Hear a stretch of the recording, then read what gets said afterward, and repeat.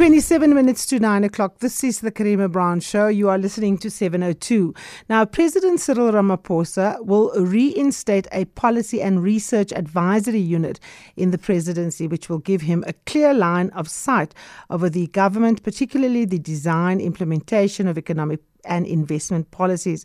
The unit will also give the presidency oversight on strategic projects such as the National Health Insurance Scheme. It's also expected that the new growth plan and new industrial policy will emanate from work done within the presidency, and that a senior minister with a strong government and ANC understanding will be appointed to work in the presidency purely as an advisor to Ramaphosa.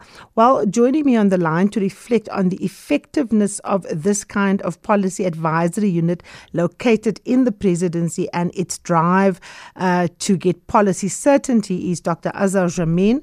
He's the director and chief economist at Econometrix. Dr. Jammine, good evening. Thank you for joining us on the program. Good evening to you, Karima, and good evening to your listeners. And then, of course, we are also joined by Professor Alan Hirsch, Professor and Director of the Graduate School of Development Policy at the University of Cape Town. Professor Hirsch, good evening. Welcome to the program. Good evening, Karima, and good evening, Azar, and the listeners. Now, Professor Hirsch, let me start with you. You are no stranger to being in a policy advisory unit in a presidency. You did that under President Thabo Mbeki with, of course, people like Joel Neshetenze and others. What are the important characteristics that such a policy unit needs to have to give the president a line of sight of kind of the priorities that he's identified, but to also guide, if people go off track, to bring them back on track?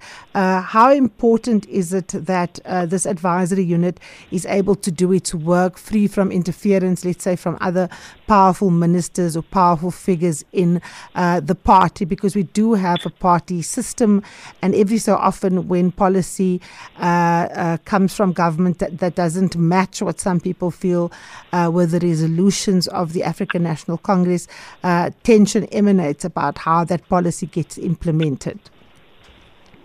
Well, it's very hard to, there are a lot of strong people in the ANC or in this government and in previous governments, and it is hard to make sure that there isn't a sort of there aren't conflicts of policies. So what the most important thing, obviously the most important thing that we had in PCAS, which was a previous form. Now, we don't know exactly if PARS is going to be the same as PCAS or slightly different. I think the only information I've seen is the Carol Payton's article from Business Day today, and I've looked for other stuff. I have spoken to Busani about it, but he said very little about it. But what we had was Joel Neshetenze to start with. So Joel is an extremely able and bright man, highly respected within the ANC. He was a member of the NEC of the ANC. He had worked with President Thabo Mbeki and the other leadership of the ANC in exile, and then with President Mandela in the first presidency. So Joel, had a level of respect and also authority because of his ability that gave us, a lot of protection. It wasn't that alone. Obviously the president has to make sure that we can do our job. Sometimes it got quite embarrassing. We would write a memo to the president, and then he'd quote from it in a cabinet meeting, and then the minister concerned wouldn't talk to you for the next 6 months. Yes. But nevertheless, we remained a reasonably respected institution with authority. The other thing is that I think with all modesty, I think my colleagues and I were ourselves also respected as experts in our field. And I think that Busani is going to have to find people who have that kind of authority in their fields, whether it's economics or health or whichever projects he's working on. So people who can talk to people like Azar and people in the business community and people in the trade unions without and be taken seriously and not having them going to the president to check whether what you're saying is correct or not. Absolutely. Professor Dr. Azar Jammine, let me bring you in here. Let me make a practical example. So, for example, in the run-up to this election, COSATU asked the president to actually sack Tito Mboweni. Now, Tito Mboweni is the finance minister and plays a very important part in the way in which we understand economic policy. The markets look to him for certainty and so on. And this is precisely what Alan has spoken about.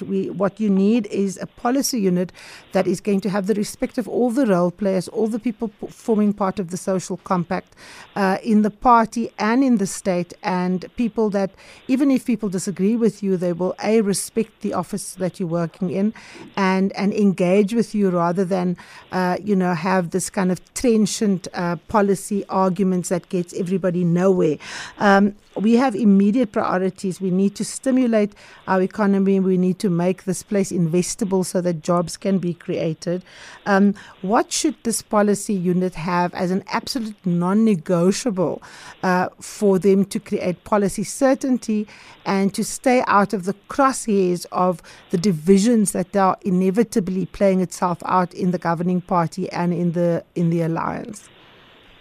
I think the critical thing is to have people involved in a policy unit who are not politically affiliated and who are experts in their fields, who can actually do research and come out with certain recommendations that are not tainted by political nuances all the time. Now, Alan, Professor Hirsch, let me bring you in here. Professor Dr. Jammine is saying this should be a technocratic unit brought in for the expertise. They shouldn't be involved in any politics. You've had experience of that. You had one person in there that could navigate the choppy waters of changing political allegiances and a divided organization and so on. Is that the right approach, though, if you are going to want to get everybody to kind of, at the very least, sing from the same hymn sheet on the broad notes of policy certainty? I don't think any experts are politically vacuous or politically absolutely neutral. Yes. I think the key thing is that they are, reliable as experts. So when the president, if President Clinton appoints the Council of Economic Advisors, he's going to appoint very different people from President Trump. The key thing is that these people are really competent and B, that they're really respected by other people. They can go out and talk to business or talk to other economists or engage. So I think the key thing is that they're competent, that if somebody makes a presentation to the president, that they can very quickly analyze what its strengths and weaknesses are, what the assumptions are, what's missing, and so on, so that they can give that they are credible enough, and that they won't be caught out by other people who are working in the field. So I don't think they have to be politically neutral. I wasn't politically neutral. Joel wasn't politically neutral. Most of us had some sort of ANC background. But at the same time, we were respected. I think that Joel was, my other colleagues in the unit were equally. So. It's really important that you know your business. Yes. And that you can't be caught out. Absolutely. Now, Dr. Jammine, the one thing that President Cyril Ramaphosa did emphasize is that he wants competent people in ministries, a very trimmed down cabinet, and people who are able to implement these policies. And of course, if we're going to have a policy unit that is going to be keeping the president abreast of developments, one of the things that I often find is that the left arm in government doesn't know what the right arm in government is doing. We're supposed to have a system of cooperative governance. So let's say, for example, on the issue of Eskom, we know that municipalities are some of the worst worst defaulters. But we also know that Eskom is buying coal at exaggerated prices and sometimes selling it to municipalities at very high levels. Poor municipalities that perhaps get their tranches from Treasury, so there's not a lot of cash there, so a collection system doesn't work. How important is cooperative governance going to be in getting policy coherence so that, you have people who naturally fit together working in tandem to get A, policy certainty, but two, to get things done, to get things implemented? I think this is where the role of such a research unit it can be extremely important. In whatever I have been exposed to in government, one of the big dangers is that you are having different departments pulling in different directions very frequently, and it's not because they're ideologically opposed to one another or anything. It's just that they tend to live in silos. And what has been sorely missing in government in recent years has been consistency and coordination between different departments, rather than pulling in opposite directions so frequently. Professor Hirsch, I'm going to give you the opportunity to answer the last question, and I want to use a practical example, right? So everybody talks about development, everyone talks about maximizing the beneficiation channel. So if you take a place like Kolobeni, that's been identified as a place where mining can happen as a way of development, where ecotourism can be used, where agriculture can be used, the environment can be used. One would have expected that there would be an interministerial committee that would sit, that would look at, what the needs of the community is and how to plan, from roads to irrigation systems to what kind of support you give landowners and of course also what kind of concessions you give to mining companies. How does a policy unit situated in the presidency assist at that granular level, or is that not its job? Does it have to kind of look at things in a much more broader kind of way? Well, it can be broader issues, but it can be that kind of issue as well. Now, clearly what's happened is that different parts of government have been responsive to different lobbies. Yes. So the first thing is, exactly as Dr. Jammine says, is that the policy unit has to know what is going on. So who's listening to who's saying what.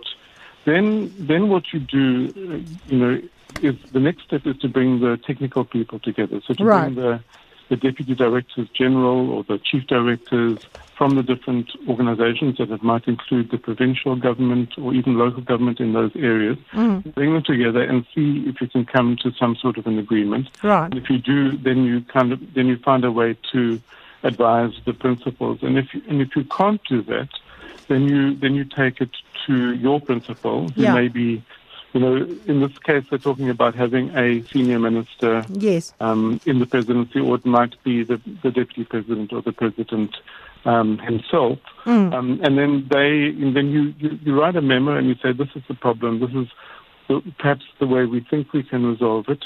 We recommend that you bring the following ministers together, or even have separate conversations with each of them and try to sort this out. So that's what you do it in a very quiet way, behind the scenes, with the technical people. You can't engage the ministers directly. Yeah. You can get the president to engage the ministers, or the minister in the presidency, or whoever it is who's appropriate. But in this case, even a minister in the presidency doesn't have the same weight as a president. Absolutely. So, sometimes it has to go there. Yes, and of course, Mr. Hirsch, you are talking from experience. Thank you very much. That's Professor Alan Hirsch. He's Professor and Director at the Graduate School of Development Policy at the University of Cape Town. And then I was also joined by the Director and Chief Economist of Econometrix, Dr. Azar Jammine. We are talking about the policy unit that will be situated in the presidency, and we will essentially be looking at the story very closely. We haven't gotten to things like names yet and so on, but we know where the policy gaps are. And as Mr. Hirsch said, different people get lobbied by different groups, but the role of the policy unit is to do the quiet work, to do the technical work, and to be able to give the president the factual data that comes out. And of course, he will have to negotiate and navigate how that fits into ANC policy.